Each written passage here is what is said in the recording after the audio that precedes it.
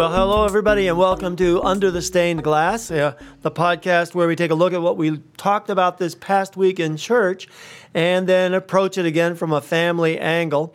But today we have a special subject. We're going to be talking today about a new book called Lucas Tate and the Mysterious Armor of God. And we're talking about that book because it's written by our own Whitney Welsh Gibbs, our children's director here at Magnolia Park United Methodist Church. Hi, Whitney. Hi. And you'll all recognize and know Whitney because she's my pal and always here with us on Under the Stained Glass. Yep. But today we're going to be talking about her brand new book. We're really excited about that.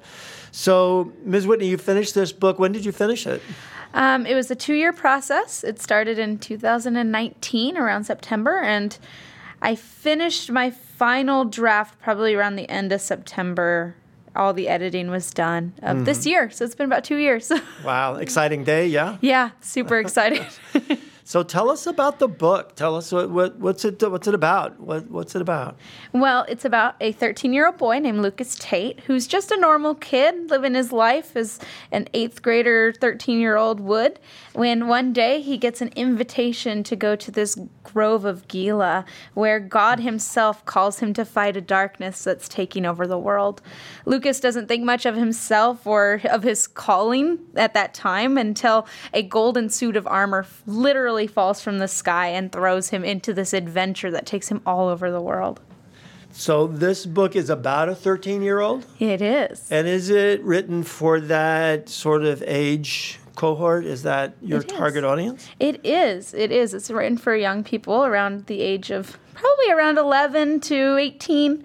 And it's a very specific age range. Mm-hmm. Yeah. Why do you write for that age range? Well, young people, specifically teens, are really overcomers, and their lives and struggles really are just as compelling as grown-ups are, and at least I think so, and maybe even more so. Young people see the world so vibrantly, and through their eyes they see so much more than we even know that they can, and they see what's going on around them. And I absolutely love to see the world in their eyes, so that's why I really wanted to focus on this age group. So do you like to read books in that age range? Yeah, I do. Actually, I absolutely love reading young adult stories, especially fictions. I was raised on authors like J.K. Rowling, Tolkien, C.S. Lewis, Riordan, and all of these fantasies and really coming-of-age stories really stuck out to me and really shaped how I grew up and how I saw the world as a young reader.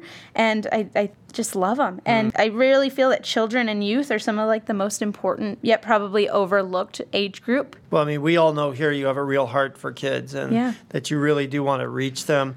And their struggles are important in order, as you say, we need to really reach them. Right. And, they're faced with some of the same things that we are faced with as adults. And it's really important to let them know that those struggles and the things that they're faced with as kids, as this overlooked group, are really just as valid as what we go through as an adult. Yeah. So as you even help kids take their own struggles seriously, they can begin to learn to overcome those struggles. Right, exactly. Kids have some big struggles in life. That's just a part of growing up. And the main character in this novel, Lucas, he has his own struggles. He has depression, and I felt like this was really an important topic to actually name in that struggle, because if we talk about it and we're talking about how children face these things, not just adults, it really stops that alienation and that stigma that surrounds it, and it really empowers the child to say, okay, I'm going through this. A lot of other people I know are going through this. We're talking about it, but there is that light at the end of the tunnel, and that's really important to me to let kids know that it's just because you're young, it doesn't mean that that's not a struggle and that's not something we should take seriously. Right. So obviously writing a book like this, you really have to come from your own experience. Right. So what were some of your struggles growing up? Well, I did have struggles of my own. I had crippling anxiety that was really hard for me for most of my life. I struggled with depression at times, which, all of these things made it hard to make friends. So I became very lonely as a child and as a teenager. And I just felt like a lot of the times like I wasn't enough. And those were things that I felt kind of lonely in because we didn't talk about it. We didn't talk about the fact that we had anxiety and those things are struggles for us. And, today I still struggle with those things at times. And it's just normal. It's natural. And so you can really pull from those experiences and talk about it for kids. Yeah. So as a young person, how did you overcome them to the extent that you were able to? I was really lucky because I had my faith, and as I grew, my faith got stronger and stronger. So really understanding my faith, that I could depend on God, that I was worthy, that really helped me to find a way to deal with those struggles and to really overcome them. That's a lot of the things we talk about in this podcast Right. that you bring to this podcast Yeah. too. So how does the armor of God fit into Lucas Tate's journey and overcoming his struggles? What's that about? Well, the armor of God is in the book an illustration, like a tangible illustration of the armor of God that we hear about in the Bible. And so it's actually a tool that Lucas uses to really fight the battle on his adventure. But it actually does also, it shows him where he is doubting himself, the truth of who he is, that he's stronger than he thinks he is, and the armor that he wears, it just really empowers him to be more than he thought he could be. And the important thing about that armor of God, when I was writing it into the story and was making that kind of like the central component of the story, is I wanted to make sure that it was clear that just because Lucas gets this armor, and just because that's like the central part of the story, that it wasn't just for Lucas, it was for everybody else. And so everybody else, at whatever point in the story, if you read it, you'll find that everybody else has the opportunity to have this armor as well. So it's accessible to everyone, everyone's worthy of that tool, and that was something that was really important to me to bring in, because that's what the Bible teaches us as well. Absolutely. So we all know you have a real heart for ministry and for children, but Right. honestly, the path to your writing this book has been kind of a surprise to you, hasn't it? Yeah, writing this book was actually a really humbling experience. I didn't expect to be writing a young adult novel any time in my life. I did not have a background in writing. I just really loved to read and loved to write things down and the stories that came to my mind. But as I was thinking of going into ministry and what ministry looked like to me, that became something that really became clear, that it was a way to reach young people with ministry, and it was a way to get in, not necessarily just overtly, it does say God in the title, but, it's an adventure, so kids will pick it up and they'll be like, wow, it's a cool book on this fantasy, but then they could actually read it and learn a little bit more about God, and I felt like that was kind of the path that he was leading me down. So it was actually a really interesting way to come about actually writing this book. Wow. Yeah.